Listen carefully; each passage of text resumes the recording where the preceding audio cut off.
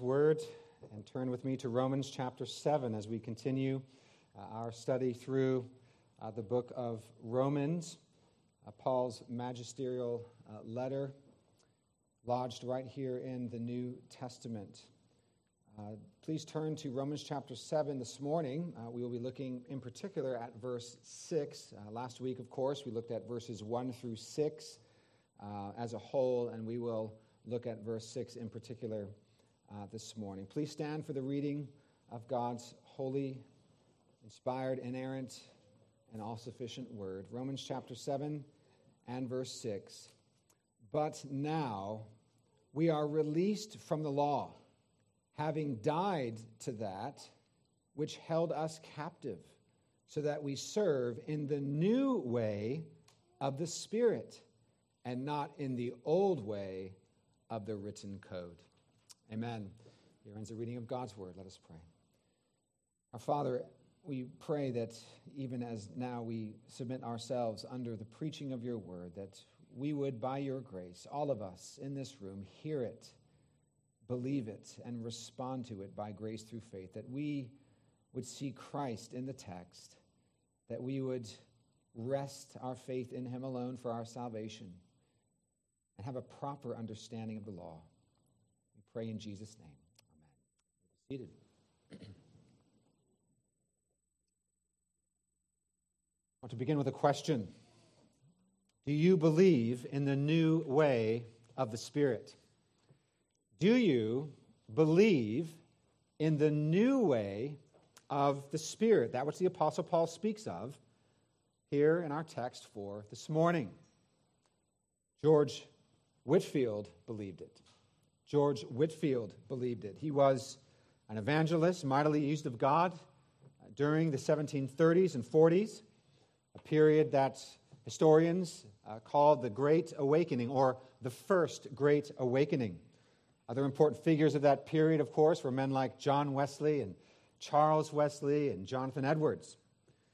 George Whitefield was ordained as an Anglican priest in Oxford, England, at Christ Church Cathedral. On the occasion of his ordination, as he knelt down, the bishop laid his hands upon him to set him apart for ministry. And the bishop prayed that the Holy Spirit would fill and empower the young Whitefield to be a, quote, faithful dispenser of the Word of God and of His holy sacraments.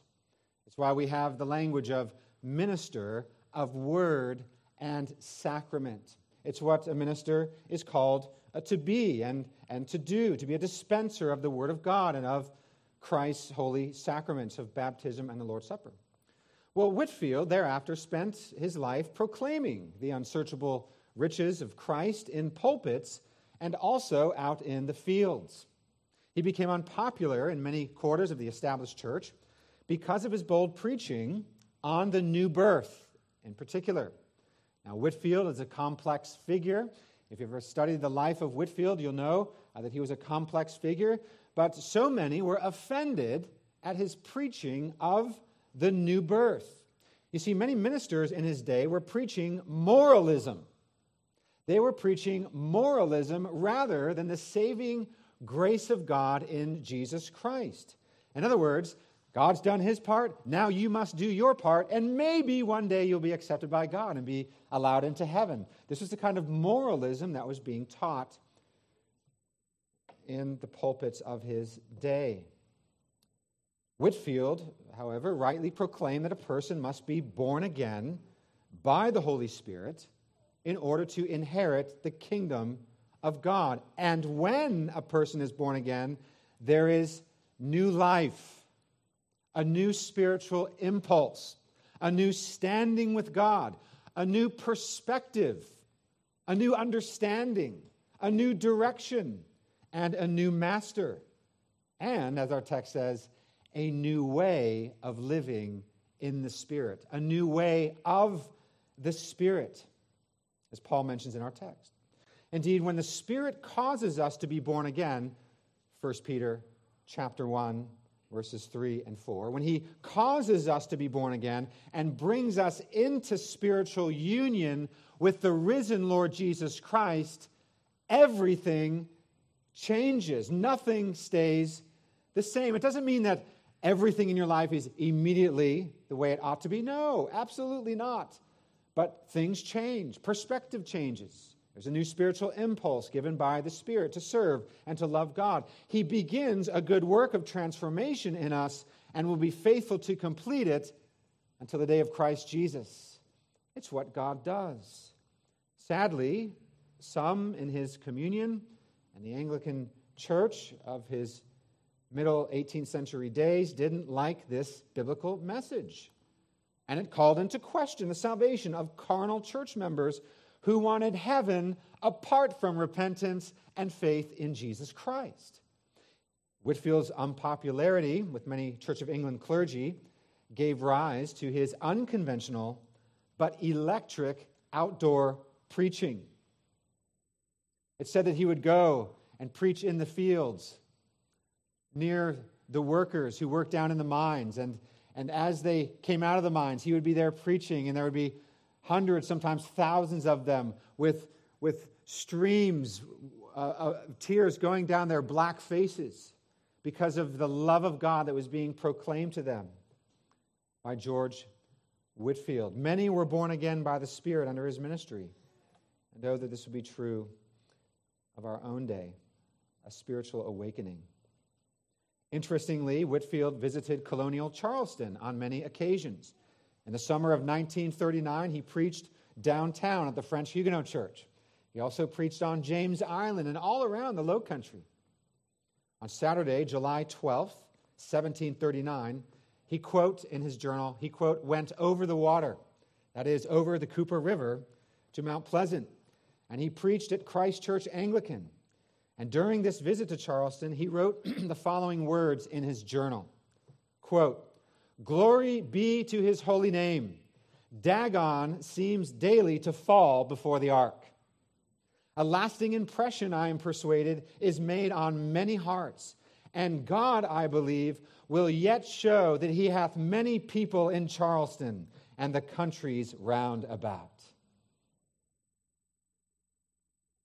Expression of hope in Whitfield's journal is over 250 years old. And yet it is still pertinent for today, isn't it? May it be our hope and prayer, too, that many Dagons would fall and crumble in our own hearts and in our beloved Charleston, and that God would indeed show that he has many people in Charleston and throughout the surrounding countries, that is, surrounding towns in the Low Country, and will release many from captivity to the law and its fruit of death, as Paul describes it, and so that they may be wed to Christ and live in the newness of the Spirit. Amen? To live in the newness of the Spirit. Of course, the message that Whitefield preached is the same one that the Apostle Paul preached. Indeed, the sure hope of salvation in Christ is what Paul has been explaining all throughout the book of Romans, and we've been there for 52, now 53 weeks. You'll remember that we began unpacking chapter 7 last week, looking at the first 6 verses. I thought it would be important to spend a little more time in verse 6, especially here, because this verse so powerfully contrasts the two paths that are lived by everyone in the world. There's no third way. Progressivism and theological liberalism come when a third way is made. There is no third way. There is only in Christ and outside of Christ. There is only the way of the flesh and the way of the Spirit. There is only darkness and light. There are no fences. Are you in Christ? Well, sort of. There is no sort of. So there's this new way of the Spirit and this old way of the letter. The old way according to the law and the flesh, which leads to death, and the new way according to grace and the Spirit, which leads to eternal life. It's the new way of the Spirit that I want us to get a real good understanding of, a better understanding of this morning. Well, I've provided a brief outline for you on page 11 of your bulletins if you would like to follow along there. And if you are prone to taking a few notes, there's room for you to do that. And you'll see the first point there is that in Christ we've been released from the law. We have been released from the law. You remember from last week that Paul begins this section with an illustration. It's an illustration to reinforce what he's been teaching in chapters 5 and 6, namely that believers are no longer under the dominion of the law and of sin, but are under the dominion of Christ and his free grace. We are no longer enslaved to sin. We are joyfully and willingly enslaved to Christ by grace through faith. He is our master. He is our husband. Indeed, no longer is the law and its impossible demands our master, our husband, as it were. No, by God's grace and Spirit, we have died to the law and have been wed to Christ, a much better master. In union with Christ, we are no longer in union with the law and its crushing demands for salvation. No, Christ as our mediator obeyed the law's demands and requirements perfectly on our behalf, and then paid for our sins with his death on the cross. Look with me again at verses 1 through 4. Chapter 7, verses 1 through 4. Or do you not know, brothers, for I am speaking to those who know the law, that the law is binding on a person only as long as he lives? For a married woman is bound by law to her husband while he lives, but if her husband dies, she is released from the law of marriage. Accordingly, she will be called an adulteress if she lives with another man while her husband is alive. But if her husband dies, she is free from that law, and if she marries another man, she is not an adulteress. Now here's the application, verse 4. Likewise, my brothers, you also have died to the law through the body of Christ, so that you may belong to another. So that you may belong to another. Now, we unpacked this last week in some detail, but the way I like to describe it is, which master do you want to wake up to every morning? Which master do you want to wake up to every morning? The law, which says you must obey God personally, perfectly, and perpetually in all things in your whole man, or in order to receive eternal life, or you will perish. That's the first master you wake up to. You must obey in all things, all the time, in order to receive everlasting life. And that master is always there, always reminding you of your guilt. Even, as the Bible says, stirring up sin within you, because we know what we do and we're told not to do in our sinful flesh. We want to do it. The very thing we're told not to do. Is that the master you'd like to wake up to every morning? You must do this, you must do that, and you must do it flawlessly in order to be received into glory. Or would you like to wake up to the second master who says, I have obeyed the law perfectly in your stead, and I have given my life as an atoning sacrifice for all of your sins, and I love you. And even though you will fight against and struggle with indwelling sin the rest of your life, know this, I've given you my Spirit. You will grow to hate sin more and more, and you will grow to love me and my word more and more. And this will be the process of growth and sanctification. And I will love you and be patient with you, and you can boldly approach the throne of grace through my blood and righteousness. Your place is with God now. You are no longer condemned. You have peace with God. Which master do you want to wake up to in the morning? And let me ask you this, which master are you waking up to in the morning? Are you living with fear and guilt? Because you know in your heart of hearts that you are failing to keep the law that God has given to you, your conscience afflicts you? Or are you in Christ by grace through faith, forgiven of your sins? These verses are so precious.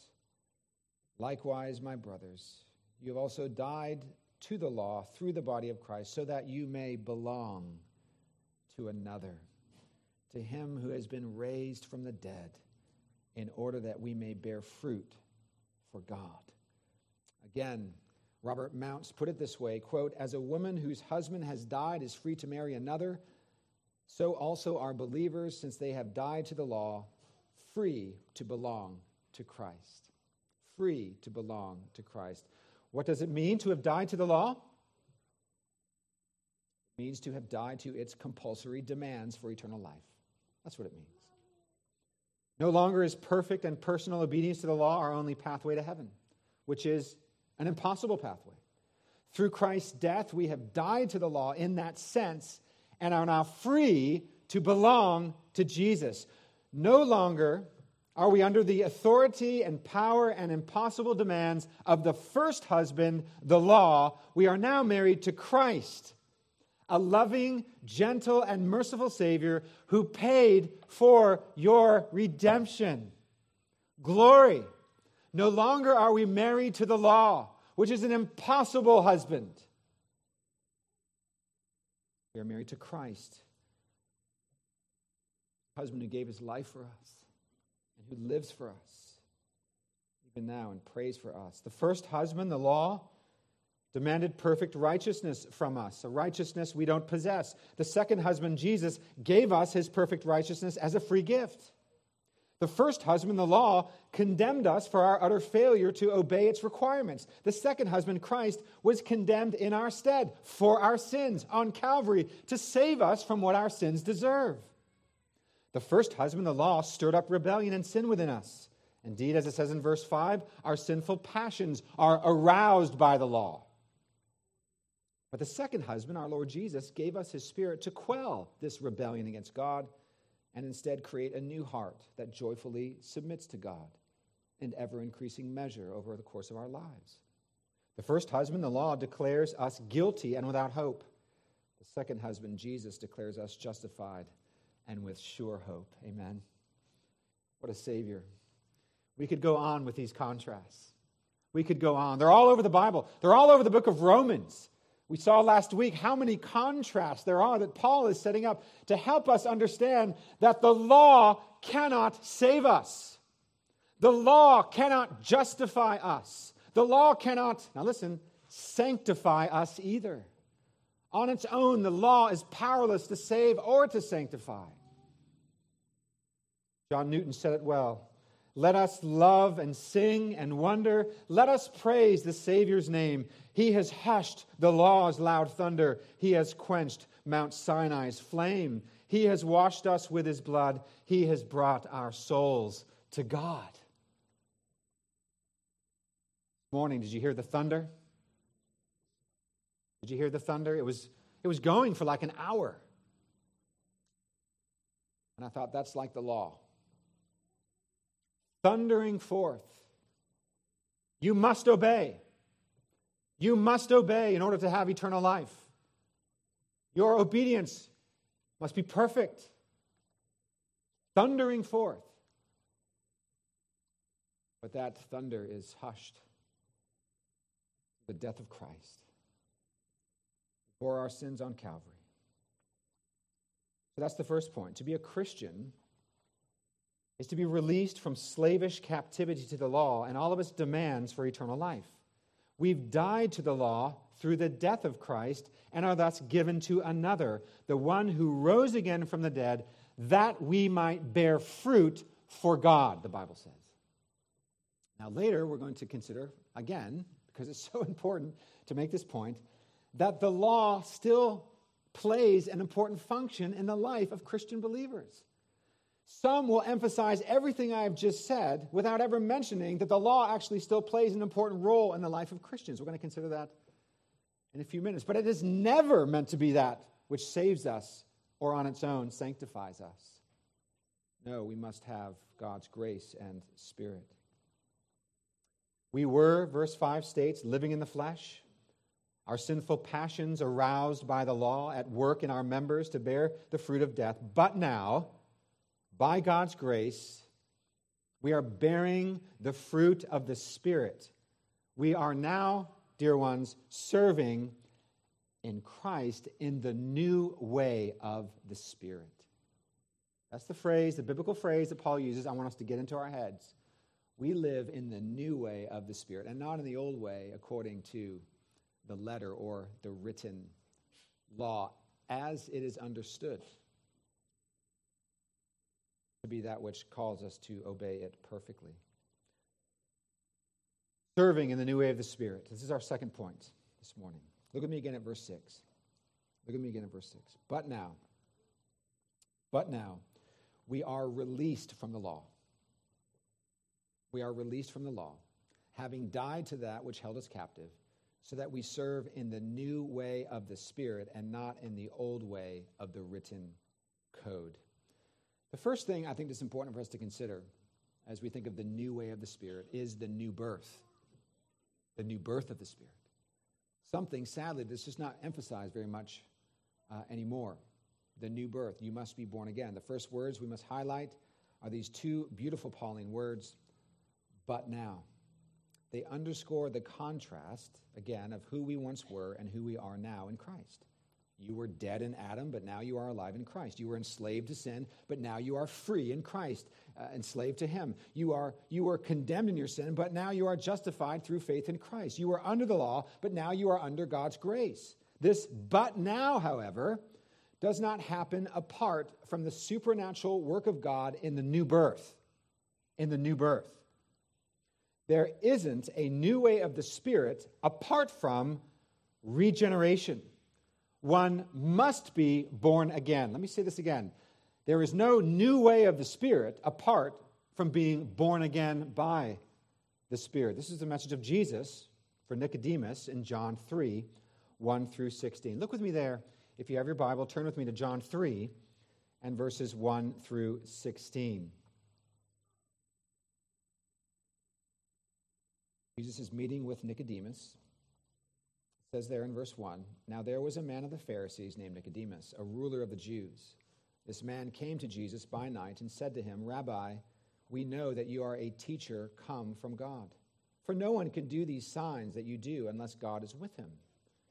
Jesus answered him, 'Truly, truly, I say to you, unless one is born again, he cannot see the kingdom of God.'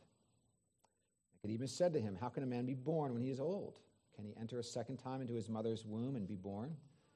Jesus answered, 'Truly, truly, I say to you, unless one is born of water and the Spirit, he cannot enter the kingdom of God.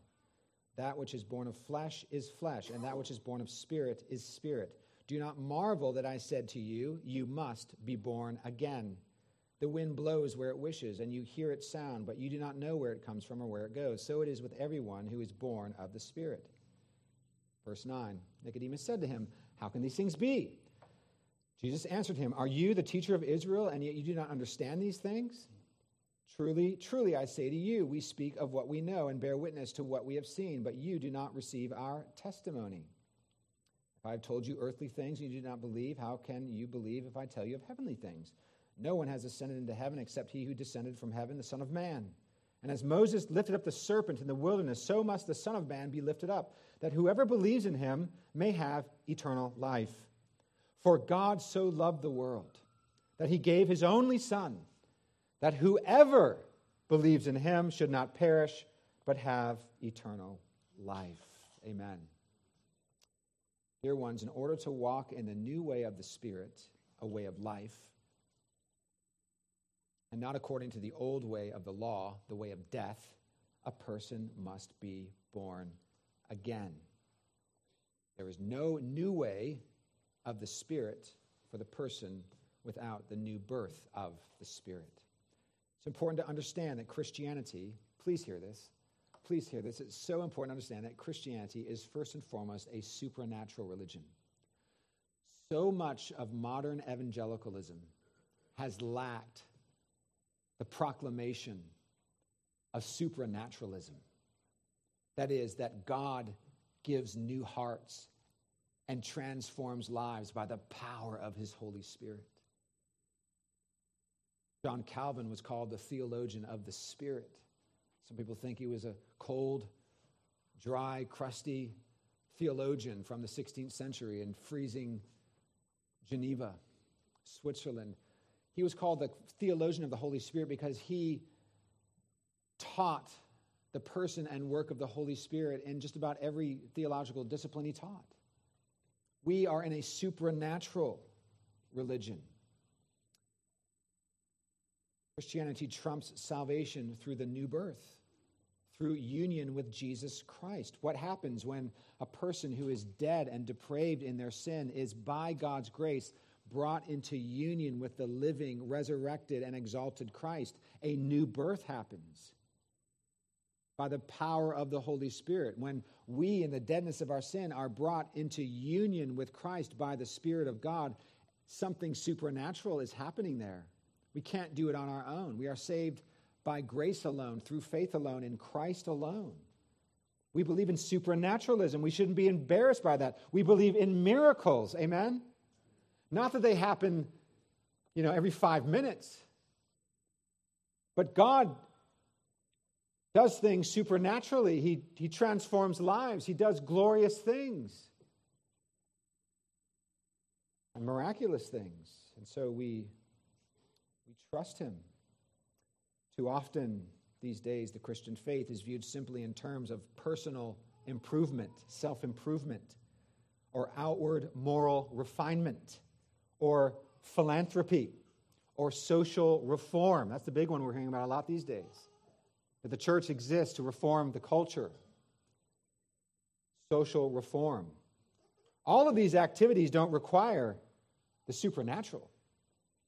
But properly understood, biblically understood, there is no true Christianity, there is no salvation apart from the supernatural work of God in our lives by his Holy Spirit and Word. The vital point to understand if we're going to understand the new way of the Spirit mentioned by Paul in verse 6. But first, let's consider the antithesis of the new way of the Spirit, namely the old way of the written code. What is Paul speaking of here in verse 6? The old way of the written code, or as some of your versions may say, the letter. Notice again with me the contrast stated in verse 6. Look there with me. But now we are released from the law, having died to that which held us captive, so that we serve in the new way of the Spirit and not in the old way of the written code. The consequence of us being released from the law, released from captivity to the law and all of its crushing demands for eternal life, and being given to Christ, being then wed to him and the salvation we have in him, there's a consequence and an implication of that union, and it's called walking in the newness of the Spirit, and not in the old way, according to the written code. What is this written code or letter? Well, it's the moral law, of course. It's the moral law written by the hand of God on tablets of stone and given to Moses on Mount Sinai. The moral law is that which God reveals to mankind and requires of mankind. It's the moral law that he reveals to mankind and requires of mankind. Our larger catechism gives an excellent explanation, a definition of the moral law. What is the moral law? This is question 93 in the larger catechism, if you'd like to go to look at it again later. What is the moral law? The moral law is the declaration of the will of God to mankind, directing and binding everyone to personal, perfect, and perpetual conformity and obedience thereunto, in the frame and disposition of the whole man, soul and body, and in performance of all those duties of holiness and righteousness which he oweth to God and man, promising life upon the fulfilling and threatening death upon the breach of it. There's the moral law given to us. We owe God perfect, personal, and perpetual obedience. We owe it to our neighbor. And that is the giving of the moral law. That's the law that we, apart from Christ, must obey perfectly to have eternal life. But of course, we are fallen, guilty, and depraved in sin. We fall short of God's glory. Adam rebelled in the garden and introduced sin into the world. Romans 5. We were born with the sin of Adam, and we ourselves sin every single day. And our minds, our hearts, our wills, our affections, every part of us is tainted by this sin. So God gave the law to Moses and Israel, not so that they would gain salvation from obedience to that law. but so that it would expose their sin and their need for mercy, their need for grace, their need for a Messiah. It was always the promise and the realization of the promise, Jesus Christ, that would save sinners, not Israel's or our failed attempts at obeying that law. With this in mind, then, what is the old way of the written code that Paul mentions? Well, the great 20th century Welsh preacher, Dr. Martin Lloyd-Jones, provides a helpful description of what it means to live in the flesh according to the written code, the way we shouldn't be living anymore if we're in Christ. Lloyd-Jones says it is, quote, an attempt at conformity to the written law. An attempt at conformity is apart from Christ, an attempt at conformity to the written law, that is, apart from faith in Christ. It is an attempt to obey God's law unto everlasting life. That's what it means to live in the old way, according to the written code. It is a striving to have a right standing with God through obedience to the law. But remember that obedience must be personal, perfect, and perpetual in the whole man according to God's commands. Dear ones, in our sinful, fallen condition, that is impossible. It's why legalistic preaching is abusive from pulpits. Because it is being preached to you, you must obey this law as God intended, or you will go to hell. Such teaching is wicked. It's an attack on the gospel. It's saying that Christ is not enough, that what he did is incomplete, and that we must complete it. And any religion, whether Catholic or Protestant, that declares that there is something else to do to gain salvation rather than salvation being complete in Christ, then those teachings are leading people astray. We learned how sinful people are from Romans 1:18 to 3:20. All people, both Jews and Gentiles, all of us in this room are sinners. But all hope is not lost. Why? Why is all hope not lost? Because a righteousness has been revealed apart from the law. Apart from our failed attempts of obedience to the law. It's a righteousness that does not come from within us. It comes from outside of us. And is a gift to us. And what is this righteousness? It's the righteousness of Jesus Christ. Dear ones, he was born of a virgin. And in his 33 years, he obeyed the moral law personally, perfectly, and perpetually in order that he would be that righteous substitute for you and me on the cross at Calvary. He obeyed the requirements of the law, and then as a perfect lawkeeper, gave his life on Calvary. He bore our sin on Calvary. He bore God's wrath for our sin on Calvary. We are not saved by the law or through the law, and the law was never given to us in order to save us. We are saved through faith in Jesus Christ, our perfect mediator and Savior. Dear ones, if you understand these concepts we're dealing with just here in these last 30 minutes, you will understand the book of Galatians. You will understand the book of Ephesians. You will understand large swathes of the New Testament, understanding why God did not give us the law to save us, but to show us our sin and to direct our hearts outside of ourselves to a Savior, namely Jesus Christ the Lord, the risen one. And it is through the new birth, by the power of the Holy Spirit, that we are united to Jesus, who lived and died and rose again for us. It is through the gift of faith that we receive Jesus and all the benefits of salvation. What are those benefits? Regeneration, being born again. Forgiveness, righteousness, justification, adoption, sanctification, and eternal life. Our old master, our old husband, the law, is powerless to give us these things. We are unable to attain them through our obedience. But through Christ and in Christ, we receive it all. We receive it all. This salvation doesn't just give us a new status with God, but a new way of life in him and in his Spirit. Can I say that again? This salvation doesn't give us simply a new status with God, but a new way of life and living before the face of God. That is in his Spirit, this new way of the Spirit. This is what Paul, again, is talking about in verse 6. Look there with me again. Chapter 7, verse 6. But now we are released from the law, having died to that which held us captive, so that we serve in the new way of the Spirit, and not in the old way of the written code. We live our Christian lives in the freedom of gospel grace, knowing that we are forgiven, knowing that God is our Father. He's our Abba Father. He loves us with an everlasting love. Christ has paid for our sins with his precious blood, and he's given us his Spirit so that we would walk in his Spirit and no longer in the flesh, using our members for the sake of righteousness and no longer for the sake of unrighteousness.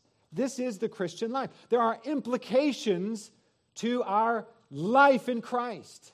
It's not just I've got my fire insurance in my back pocket, and I don't think about things much until there's a hard time in my life in terms of my relationship with the Lord. No, it's a new life, a life where there are new impulses and new perspectives and growth in grace and new affections. And these things are what God does within the lives of his people for his own glory. This is the new way of the Spirit. We've been united to Christ by grace, by the new birth, and in Christ we live in the new way of the Spirit.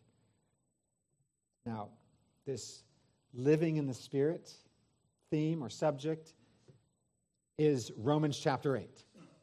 The next chapter, which many preachers and theologians throughout the centuries believe is maybe the greatest chapter in the Bible. Romans chapter 8. There we will learn what it means to live life in the Spirit in a very wonderful and deep way as we study that chapter. This new way, of course, is in contrast with the old way. It's a new way that's empowered by the indwelling Holy Spirit and that leads to the fruit of grateful and growing obedience. That's what Paul states in verse 4, that we've been set free from the law and given to Christ in order that we may bear fruit for God. Notice the language, in order that we may bear fruit for God. Look with me real quick at Romans 6 and verse 4. You'll see the same kind of language. We were buried, therefore, with him by baptism into death, in order that just as Christ was raised from the dead by the glory of the Father, we too might walk in what? Newness of life. Newness of life. This is the language Paul uses all over the Bible in his epistles. We walk in the newness of life. We are a new creation in Christ Jesus. 2 Corinthians 5:17. The old has gone, the old way, the old dominion of sin, the old master is gone. The new has come. We are new creations in Christ Jesus. Wonderful language. We are saved from God's wrath. Yes, but we are also saved unto a life of fruit-bearing and growing holiness and good works. Remember Titus chapter 2 from last week. We have been saved unto good works for the glory of God. Look with me at Galatians 5:16 through 26 as we bring this to a close. Galatians 5:16 through 26. Veritable commentary on walking in the newness of the Spirit. But I say, verse 16, Galatians 5:16, but I say, walk by the Spirit, and you will not gratify the desires of the flesh. For the desires of the flesh are against the Spirit, and the desires of the Spirit are against the flesh. For these are opposed to each other to keep you from doing the things you want to do. But if you are led by the Spirit, you are not under the law. Under the law as in what we have been discussing. Now the works of the flesh are evident. Sexual immorality, impurity, sensuality, idolatry, sorcery, enmity, strife, jealousy, fits of anger, rivalries, dissensions, divisions, envy, drunkenness, orgies, and things like these. I warn you, as I warned you before, that those who do such things will not inherit the kingdom of God.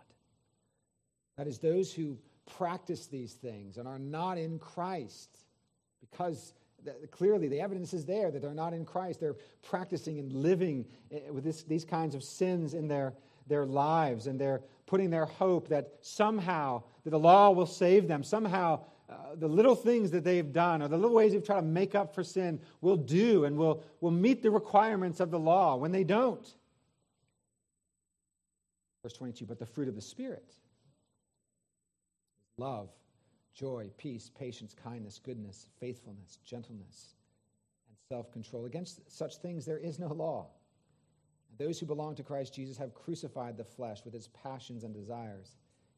If we live by the Spirit, let us also keep in step with the Spirit. Let us not become conceited, provoking one another, envying one another. Another text I will just mention, you can jot it down and look it up later, is 2 Corinthians 3, 1 through 6.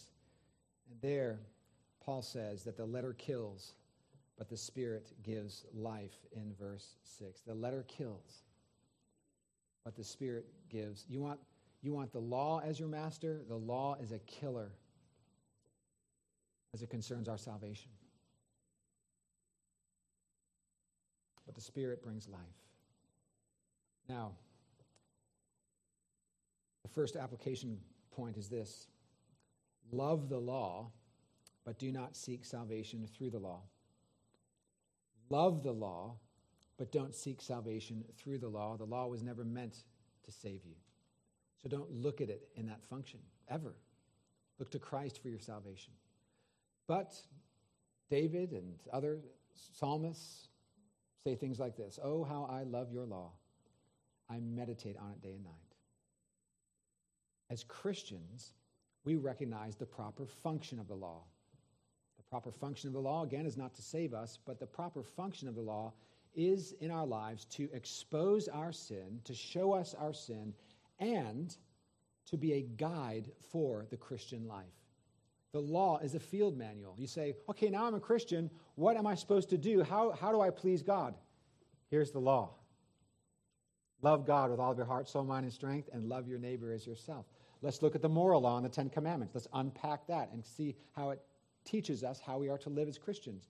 Look at Romans 12 through 16 and all the imperatives for the Christian life. Look at Ephesians chapter 4 through chapter 6. All the imperatives there, which are, of course, given on the heels of all the indicatives of who God is and how he has saved us. We have been saved from God's wrath, but unto a life of growing holiness. How do we know how to live a holy life? In growing holiness, we learn from God's law. It's as one friend of mine once said, when the law is given to us by Moses, that law, it kills. It kills. But when the law is given to us by our Savior, Jesus Christ, when we are in him, he hands us this law with his nail-scarred hands and says, here is the way to live. Here is the way to please me. The second point is look to Christ as the only way of salvation. There is no salvation under any name but the Lord Jesus Christ. He is the one true and living Savior. Put your hope and trust in him. He says, come to me, all who are weary and heavy laden, and I will give you rest. I will give you forgiveness. I will give you mercy. Come to me. And thirdly, dear ones, walk in the new way of the Spirit and not in the old way of the written code. It's the clear application of this text.